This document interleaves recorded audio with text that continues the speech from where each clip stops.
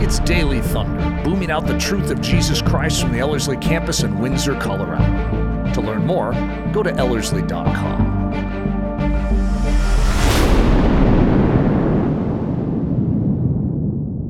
The last couple of studies we've been walking through this idea of life in the Word, and I'd like to kind of shift our focus and look very specifically at not just life in the Word, the person, but life in the Word, the text. So I just want to do some quick review. We were talking about this idea of knowing the Word of God in person, who is Jesus. And several studies ago, we were looking at this idea of gnosko, or at least that was the word, Greek word I was using. And it's interesting, the idea of knowing Jesus is not just knowing facts, not just knowing the data and the information, it's actually getting wrapped up in relationship, in the experience and the intimacy of the living God. And we read Philippians 3:10, where Paul says that his passion, his desire, his focus, his drive is that he might know, gnosko, him, and the power of his resurrection and the fellowship of his sufferings, being conformed to his death. And in other words, Paul's not just interested in knowing about Jesus, Paul actually wants the intimacy and the relationship with Jesus. And again, there's a vast difference between the two of them. Jesus said this in John 17, verse 3. It's the high priestly prayer. And Jesus says, "This is eternal life, that they may know you, the only true God, and Jesus Christ, whom you have sent." And so Jesus says eternal life is not just knowing things about our God. Eternal life is getting wrapped up in intimacy with our God, that is just beautiful to me. We didn't look at this passage, but it's Ephesians, so I probably am biased, but I like this. In Ephesians chapter 3, listen to what Paul says. He's in the second prayer that he's praying, and he says that he prays that Christ may dwell in your hearts through faith, and that you, being firmly rooted and grounded in love, may be able to comprehend with all the saints what is the breadth, the length, the height, and the depth, and to know the love of Christ, which surpasses knowledge, that you may be filled up to all the fullness of God. And it's interesting in the passage, what Paul is doing is he's saying that knowing, he uses the word gnosko, that the relational, experiential experience of knowing God far surpasses, or the love, which is the person, right? Far surpasses the knowledge of it. So you can have all the information, you can have all the details, but Paul says there's something far better than all that. It's actually experiencing it. And my favorite illustration of that is chocolate cake. Because, hey, you can know all about chocolate cake. You can have the recipe memorized. You can know the perfect ingredient quantities, but that is totally different than tasting it.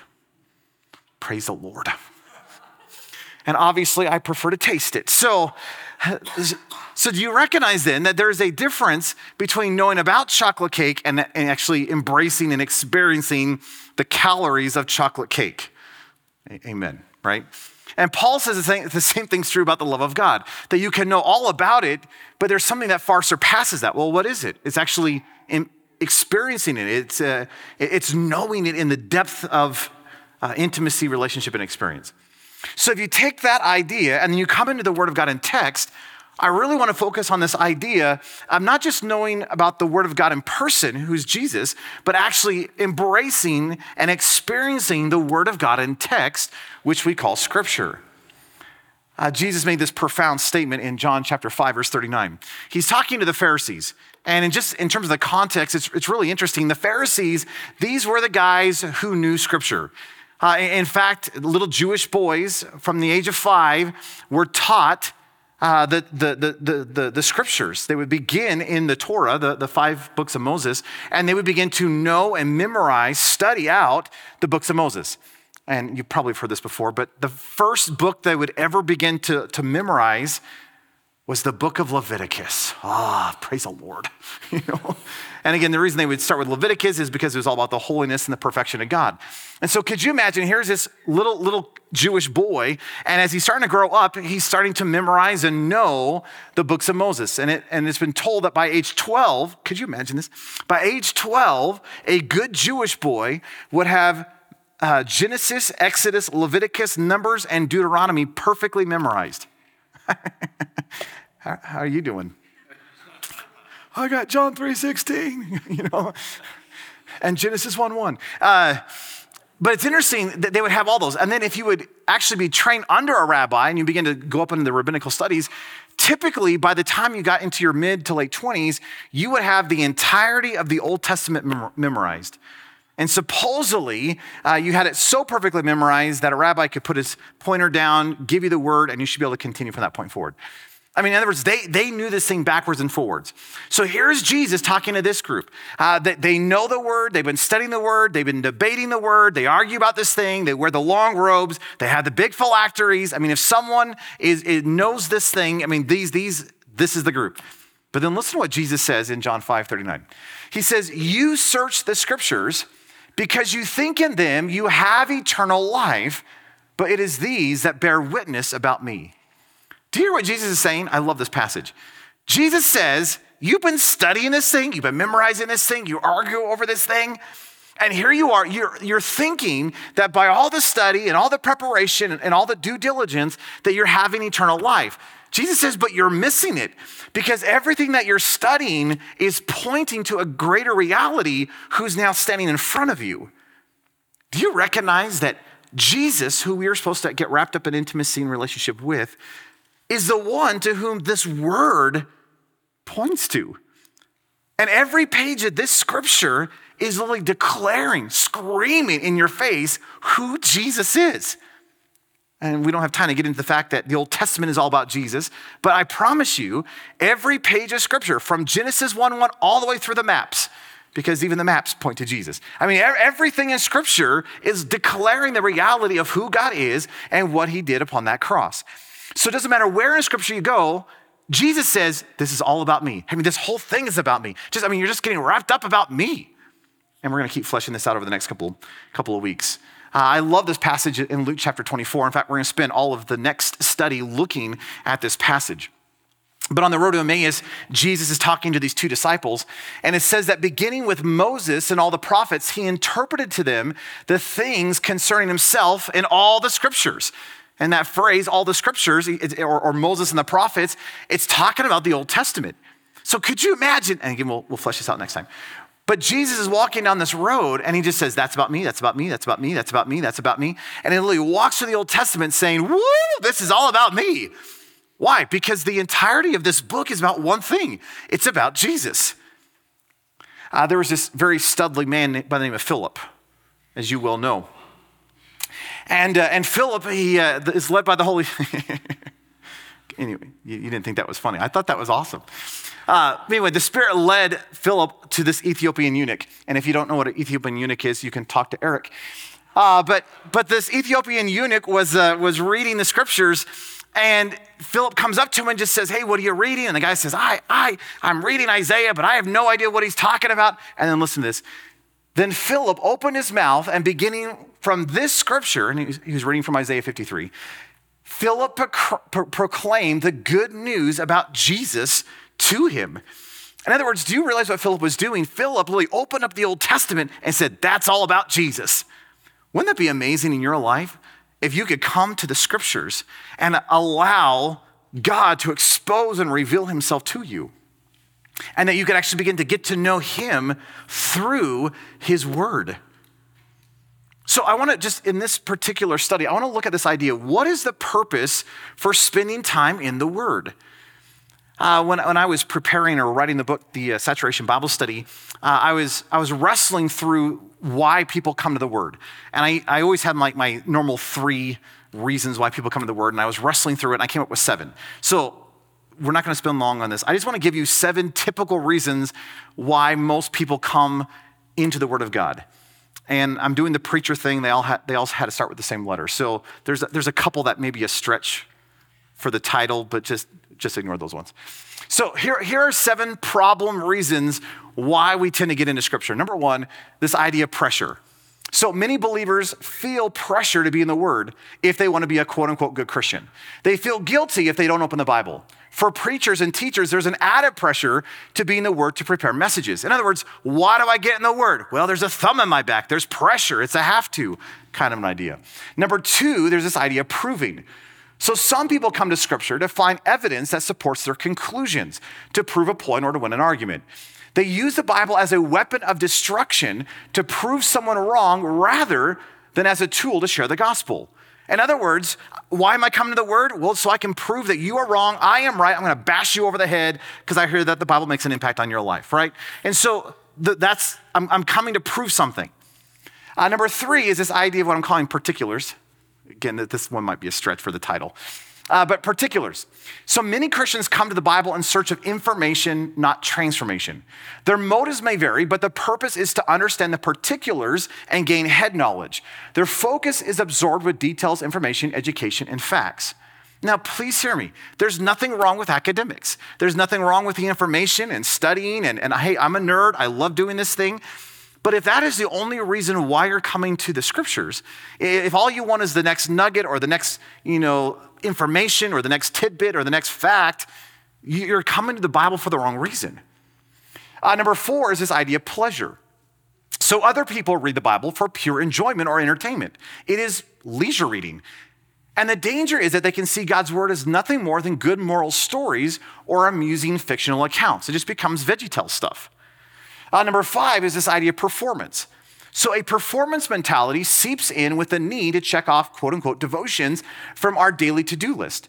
It becomes a duty rather than a delight. It's a have to rather than a get to. In short, our time in the Bible can be all about performance. Number 6 is this idea of probation. Again, this one might be a stretch too. Many Christians feel the need to win God's approval and favor.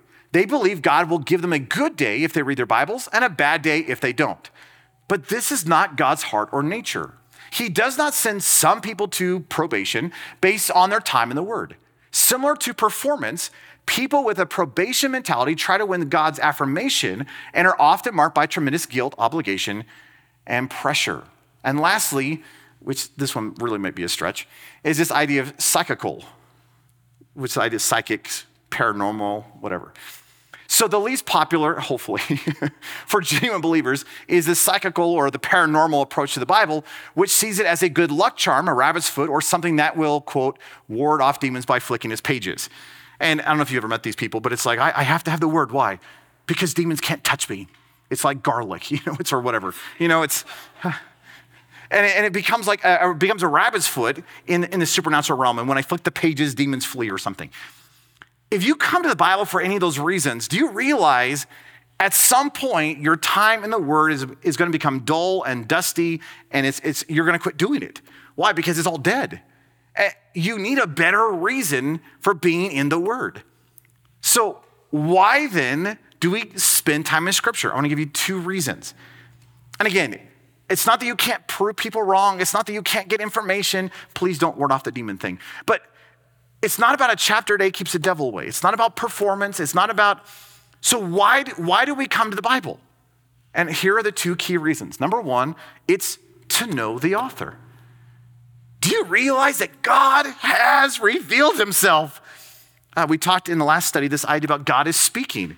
God is communicating. His heart is just throbbing for you to know who he is. And though he can communicate in a variety of ways, isn't it beautiful that he's given us this unchanging word? It is his words. And he is speaking and he is communicating himself, and he wants you to know who he is. And he has revealed his nature, and he's revealed his heart, and he's revealed his purpose and his plan, and he's given you his will. And so there is a neon sign flashing in the sky in your life. It's called Scripture. There is a bush burning, metaphorically. It's the Word. Get into the Word. And the reason I should be getting into the Word is because I want to get to know the author. Not just know about the author, but I want to get wrapped up in intimacy with the author. And the primary way to do that is to be in his words. If you want to get to know Jesus, get into his words.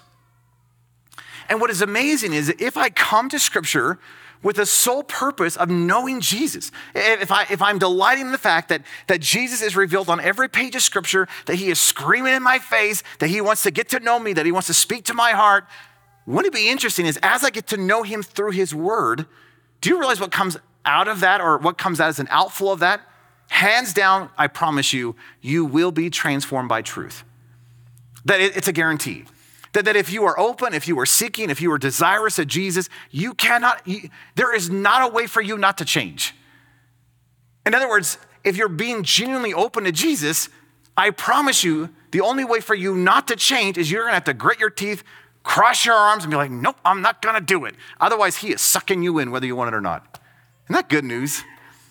That to me is so phenomenal. And yes, you got to walk in obedience. Yes, you need to respond. We talked about dancing a couple studies ago, right? So that's all true. You need to abide. But what is amazing is if you would just go after him, if you would just open yourself up to his word, do you realize that you don't have to grit and determine and just try to pull this thing? Yes, you've got to obey. But do you realize that he's empowering you by his spirit to bring this thing about? And that he wants the transformation of your life more than you want the transformation of your life? Which means he will change you. So could you imagine coming to the word of God, not for details, though you'll get those, not because you have to, though you might as well do it, and not because of some performance reason, because God's gonna be happy if you do it, he's gonna stomp on your head if you don't. Wouldn't it be interesting if you just came to the word because you just went, Jesus, I wanna get to know you. That somehow I want you to get bigger in my life, and that whole reality of intimacy, of knowing you, and that whole gnosko concept that somehow I want you to get bigger and just more intense and more intimate and more relational, and man, I want to experience you more than ever before. Do you realize that if you would come to the word of God with that heart, I promise you, he will meet you in that, and he will change your life. So if you're looking at your spiritual life going, man, I wish I would grow. Man, I really wish I could be transformed. Man, there's this one area I really wish that God can just change. I promise you, get in the word. And God will begin to change your life. But why do I come to the word? I come to the word to know the author. And it's in the embrace of the author through his words that he begins to change my life. And there's a huge transformation promise in scripture through the word. Listen to Jesus in John 17, verse 17. Jesus is praying and he says, Father, sanctify them by the truth. Your word is truth. Jesus says, God, make them holy. Father, would you take my life and just burn it in them and do it through your word? Isn't that beautiful? Paul says this in Romans chapter 12. And you know this passage well. He says, therefore, I exhort you, brothers, by the mercies of God, to present your bodies as a sacrifice, living, holy, and pleasing to God, which is your spiritual service of worship. And do not be conformed to this world, but be transformed by the renewing of your mind, so that you may approve what the will of God is, that which is good and pleasing and perfect. Here's a question. How on earth, I've heard this all growing up, hey, don't be conformed to the world, but be metamorphosed, right? Be like a butterfly, be changed, be transformed.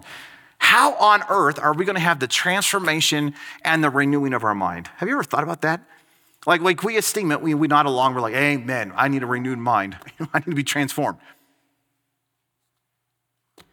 Amen. It's like, but how on earth are we gonna pull that thing off? Some years ago, I was looking at the Romans 12 thing and I was pondering Psalm 119. And Psalm 119, which I gave you a commission to read it, is all about the delight of God's word.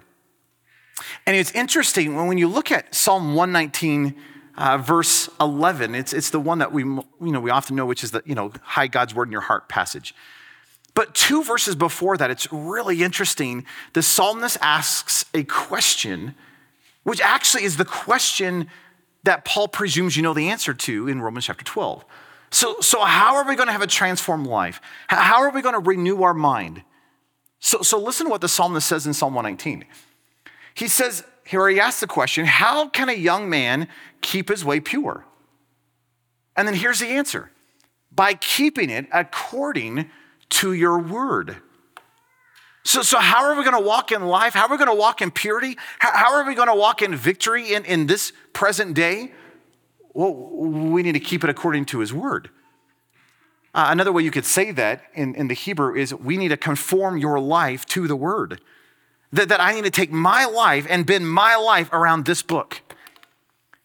See, this book does not change. This is a rock, folks. I do not take the word of God and bend the word around my life. It does not work that way. If something's going to change, which something will change, It's not going to be the book. I don't change the book to satisfy my life or to satisfy my pleasure or to satiate my sin. I don't take the Bible and bend it around my life. I take my life and offer it to God as a living sacrifice and say, God, do whatever you want in this. And what he'll do is he'll take your life and bend it around this book. And he will conform you. He's going to transform you according to the book. So the psalmist says, how on earth are you going to walk victoriously? How are you going to keep your way pure? Well, you've got to live according, you've got to conform your life to the word. And then listen to what 2 verses later, verse 11 says. Your word I have treasured or hidden in my heart that I may not sin against you. Do you know what the best, maybe I say it this way. Paul in Romans 12 says, hey, be transformed by the renewing of your mind. Do you know one of the best ways to renew your mind is? Get in the book. And there's a washing of the water of the word that begins to happen in your life, that as you get into the book and as you begin to saturate your life in the book and as you begin to delight yourself in the author, he is really going to go and begin to transform your heart and your mind. And as you conform your life to the book, it is amazing. He is going to start walking you in victory in all the areas of your life where you've never been able to have victory.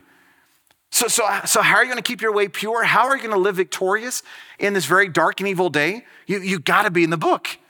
And you've got to bend your life around this book, and you've got to hide this book in your life, because as you begin to do that, Paul says, man, your life is going to be renewed. I mean, your mind's going to be renewed. Your life's going to be transformed. Don't we need that? We need to be people of this book. I want to give you one other quick concept this evening, and it's this idea of the interaction between the living word and the written word.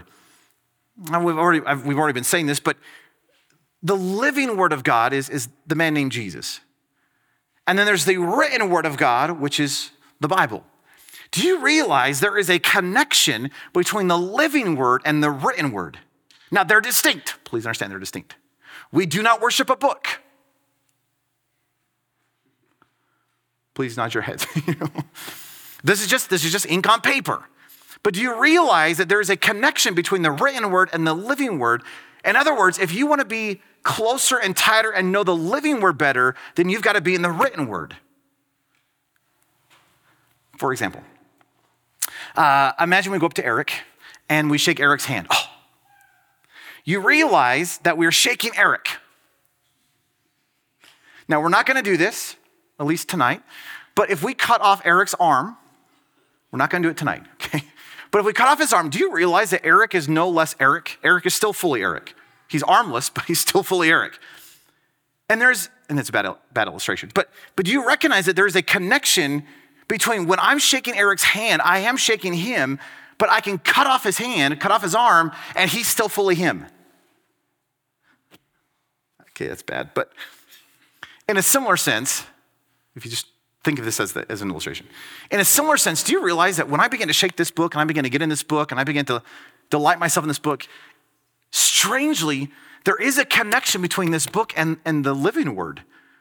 And as I get into the written word, it's like I'm getting to know him better. And there's a richness of relationship and intimacy that begins to take place. But this book is not him, folks.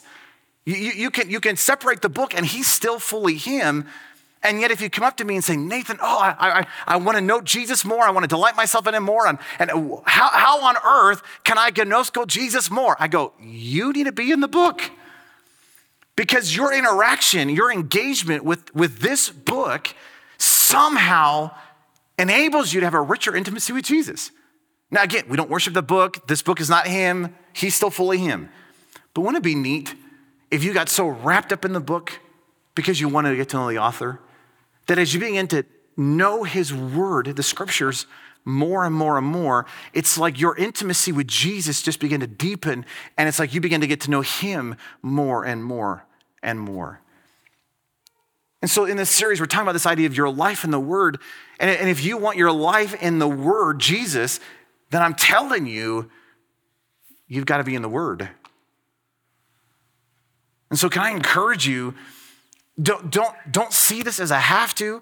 Don't see this as a thumb in your back.